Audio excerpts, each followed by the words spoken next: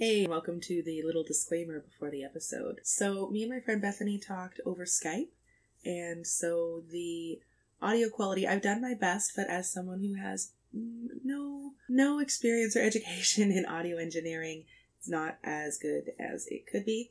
And quick trigger warning, we do discuss the effects of spousal and domestic abuse very briefly in the conversation. So if that's something that you just don't want to hear anything about, I will go ahead and skip this episode. Anyways, I hope you enjoy.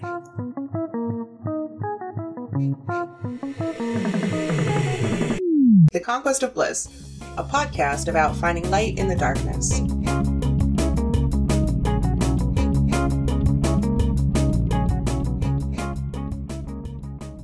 So, recording on that end, and now back to Skype. I'm going to start recording. So, hello, Bethany. How are you today? Can you hear me? Yeah, but you're really fuzzy.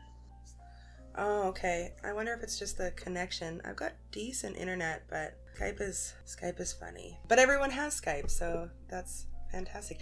It has been so long since I have seen your face, move. Same.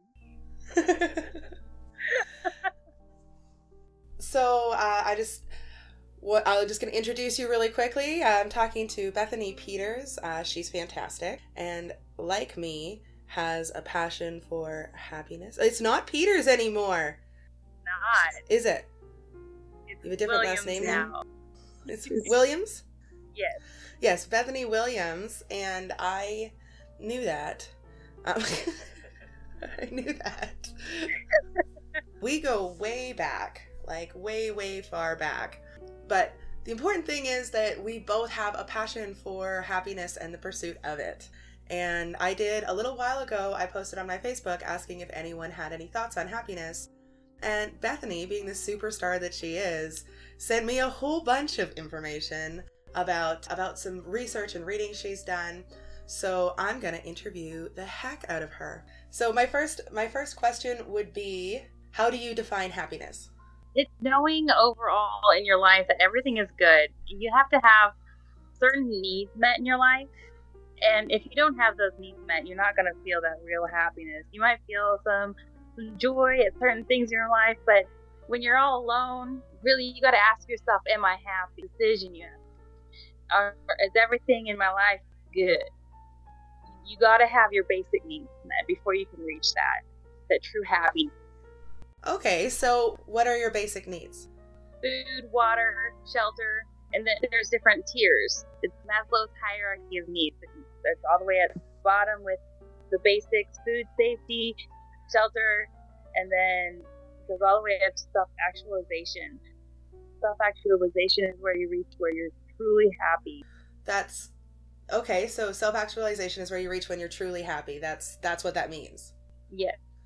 Okay, so between those, I'm just curious, what kind of things fall in between those? I imagine love, connection, yes, that type of thing? Yes, that's right above feeling safe and having shelter and things. Finding somebody to share that with. And like your friends and family, significant other, that's where they fall. But that could also be your pet. It doesn't have to be another person if you're not another people person. Not feeling alone is basically where that is.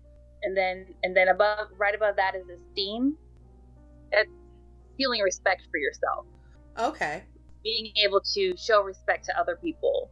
It's really hard to display respect when you don't have that for yourself. And you can't be happy if you don't have respect for yourself. That's not the real happiness. If you don't respect yourself, you're not going to have that real long-term happiness. I agree fully with that.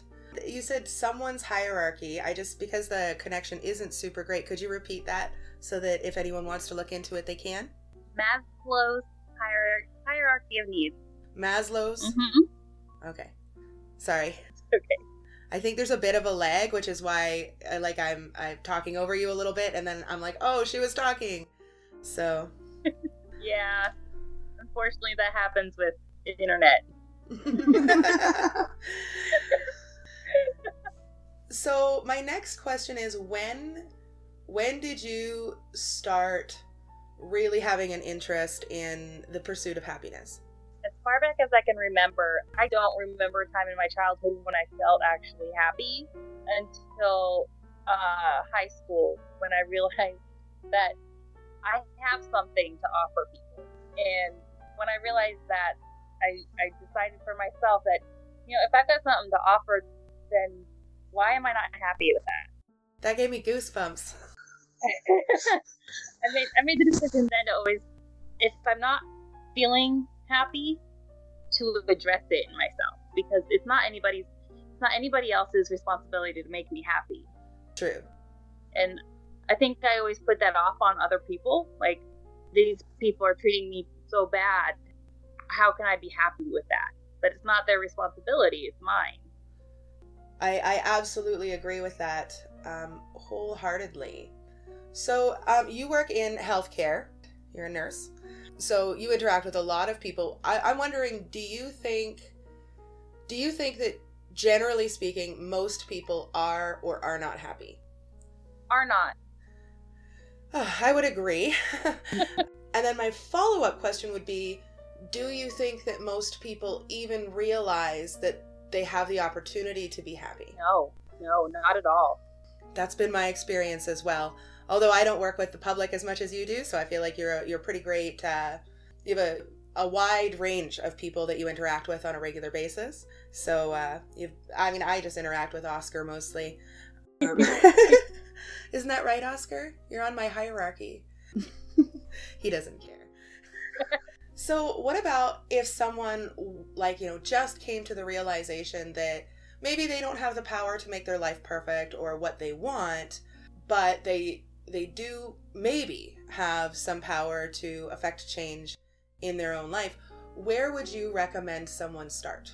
Letting go of how people view them, because they can't fix that. That's a great answer, and something that I definitely have been working on. And it's such a process, right? Like, you can feel like you're doing, I'm doing so good. I've gone 6 months without any problems with that. Something happens and suddenly I'm like, they hate me. And then I'm like, oh yeah, that doesn't matter. But I'm still in and out of the cycle. So definitely I agree that that's really a good place to start. Right after that, you got to realize that is not a one-time decision to stop worrying about what other people think, because that's a constant battle. You got to realize that there's going to be hard times, and that's okay. There's going to be times when you really want to know how this person feels about you, and it's going to be on your mind, and it's okay to have those times, because it's everybody. Mm-hmm. Everybody worries about what everybody else thinks, but you got to make the effort to not let it consume yourself. You're just not going to recover from that. That totally follows with everything that I have been learning as well. I think an element of it, I think two elements of it are big elements in DBT, which I'm sure you know what DBT is. Maybe not, but I'm sure you do for some reason. With a lot of psych right now. So yeah, I think that, working toward not caring what people think, I think there's a big element of mindfulness. First you have to realize that you're caring, and it's amazing how much it can slip by you. So there's an element of mindfulness. Watching what's going on in our brains is pretty huge. And then radical acceptance. What you're talking about, we can't change what people think of us. People are going to make a version of us in their heads, and they're going to stick to that. And we do the same thing to other people, whether we mean to or not. It's part of our sociology and our survival mechanisms, is that we have to make judgments about people so that we know how to make decisions. So I think that the radical acceptance of that's going to happen whether you want it to or not is a huge piece of learning how to let go of what people think. I agree wholeheartedly. What other pieces of advice would you give? Actually, I have an even better question. Do you think I didn't write anything down? This is completely so okay. Do you think it's possible? I know that a lot of people who are on the journey toward happiness have a lot of people in their lives who are not. Do you think that there is anything that someone can do to help someone see it? Because I know that just telling someone you're making the choice to not be happy is very invalidating, dismissive, and unhelpful most of the time.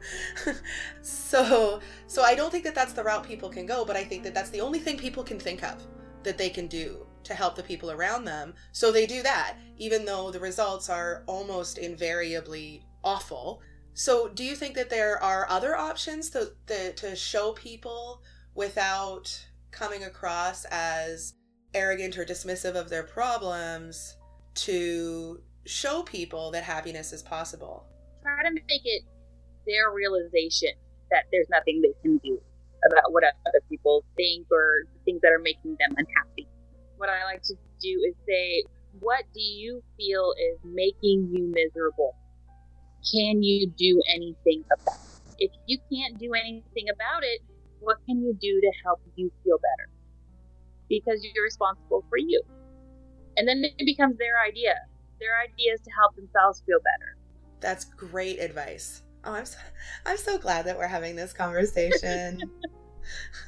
For anyone who's not understanding, just to be clear, Bethany and I spent some time together 16 years ago and have been Facebook friends now. And then, Facebook didn't exist then. So there was like a few years where we didn't really connect that much. And then we've been Facebook friends basically since Facebook became a public thing, and have interacted here and there, but haven't actually gotten to have like a full-on conversation. So it's very exciting for me because, of course, 16 years is a lot of time. People who were born when we last saw each other can drive now.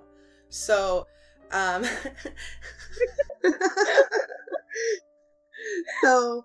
so it's very exciting. So if we seem giggly, that's why.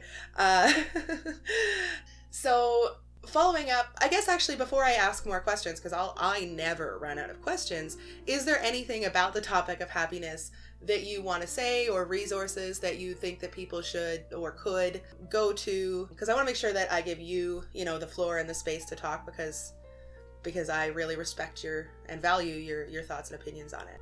Don't be afraid of help. A lot of people feel like they've got to battle it on their own. And I understand that. I tried to battle it on my own for a very long time. But sometimes, even if it's for just a short period of time, having somebody professional to talk to or medication is what you might need to get you through that next step, to feel like you're proud of yourself and the decisions that you make. That's a very, very good point. And it's so interesting because I don't really understand the stigma around getting help. Like, I see it, like, all around me, people fear getting help, especially professional help, which is especially interesting to me because people will go to what's usually echo chambers and seek help in a non-professional capacity, and for whatever reason, very, very resistant to seeking help. Now, there are, of course, like, it can be cost prohibitive. That totally makes sense to me. But the idea that seeking professional help is somehow embarrassing, but seeking help from people who aren't professionals isn't, is very, very interesting to me. Yeah, I have a theory on that too. Like, because a lot of people are very good at acting like they're really happy.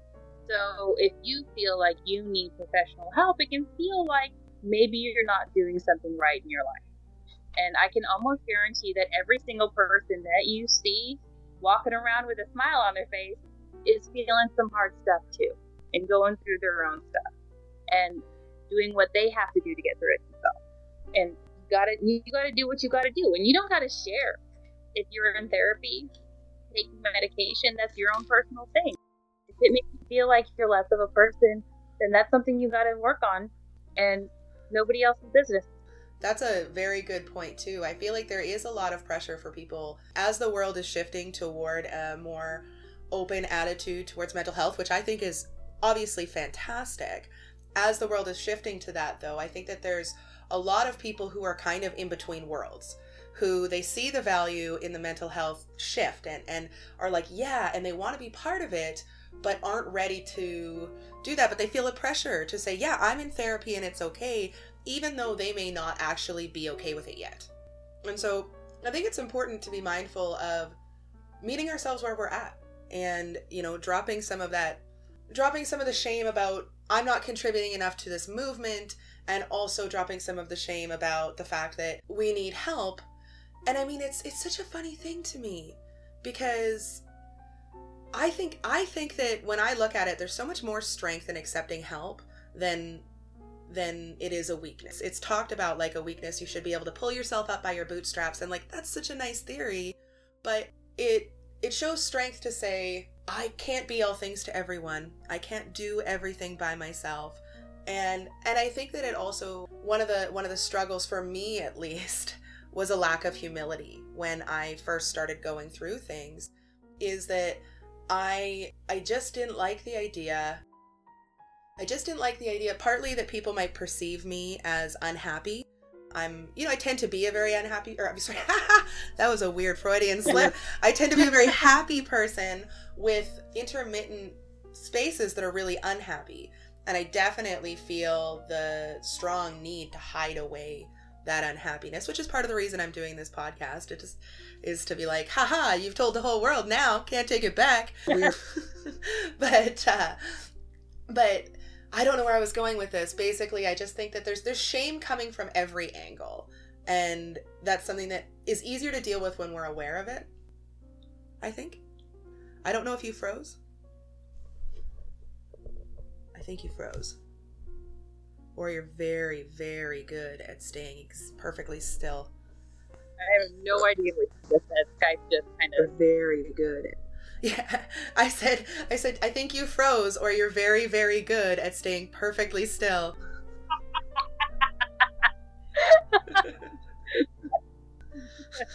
Pause challenge.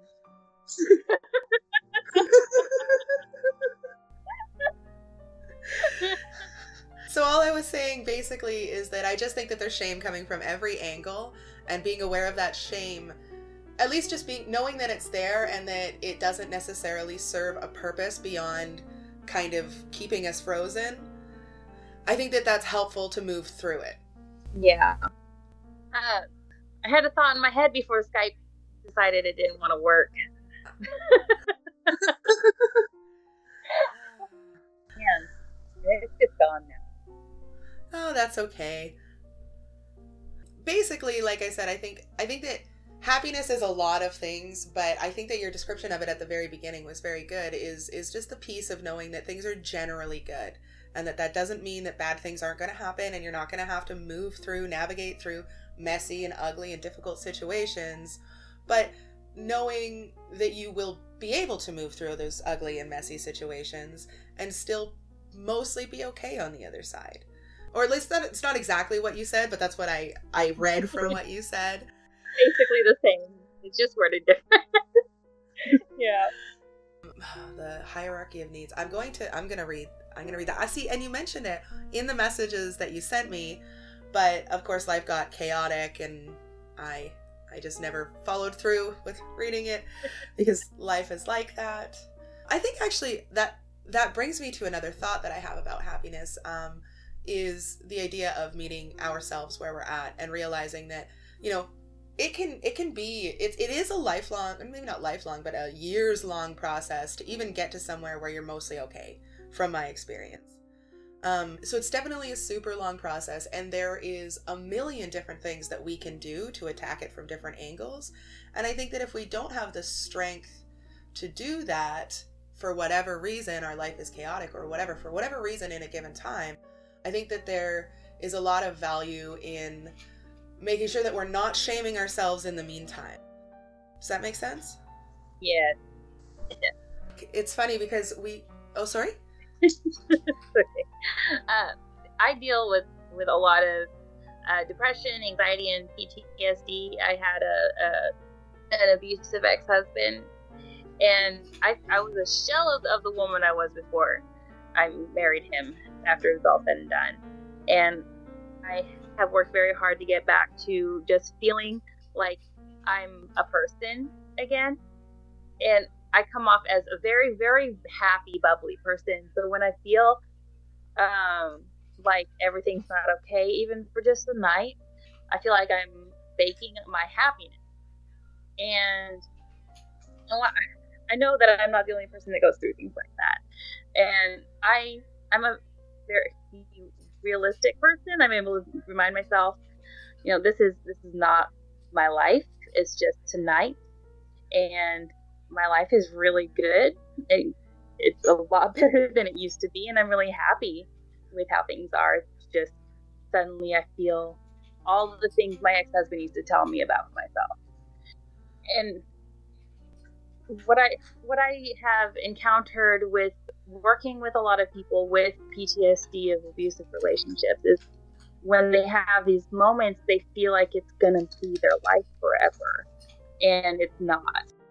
And it's normal to revisit how that feels to be in that relationship again. It is completely normal, but it's not your life anymore.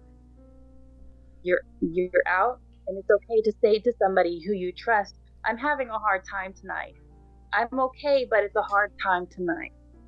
That is a very, very good point. Remembering that those moments are temporary is huge for me as well in tough times, because I also have PTSD and anxiety, but for different reasons.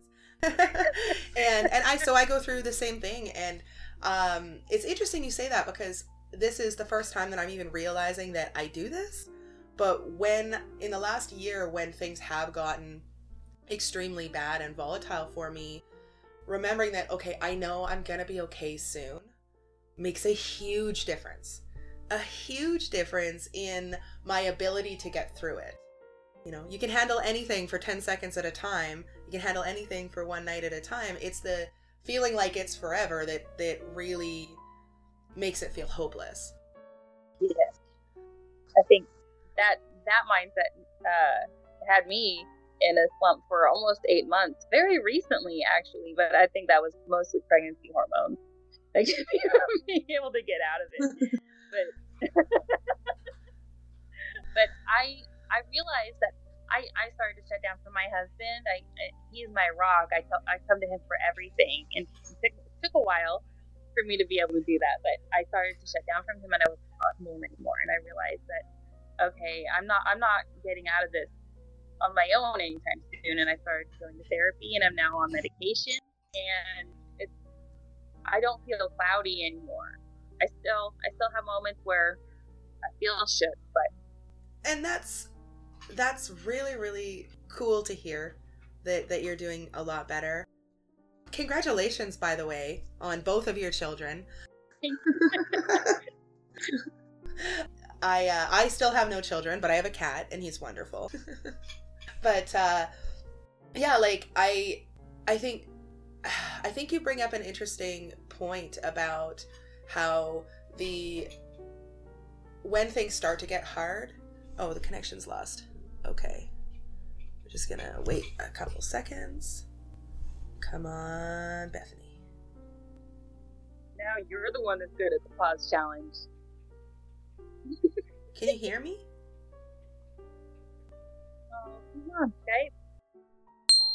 So we lost the connection. My internet cut out and we lost the call. So I phoned her back and we started talking again. And it didn't take too long for me to realize that I hadn't started recording on Skype again. So my Audacity picked up everything that I had said, but we lost hers. So I just cut out that section and started playing it again at the moment that I realized that I wasn't recording. Oh shit! I'm not recording. Sorry. So I lost Bethany, and then I didn't record when I got her back. So this episode's will be a little choppy and messy, but that's all right.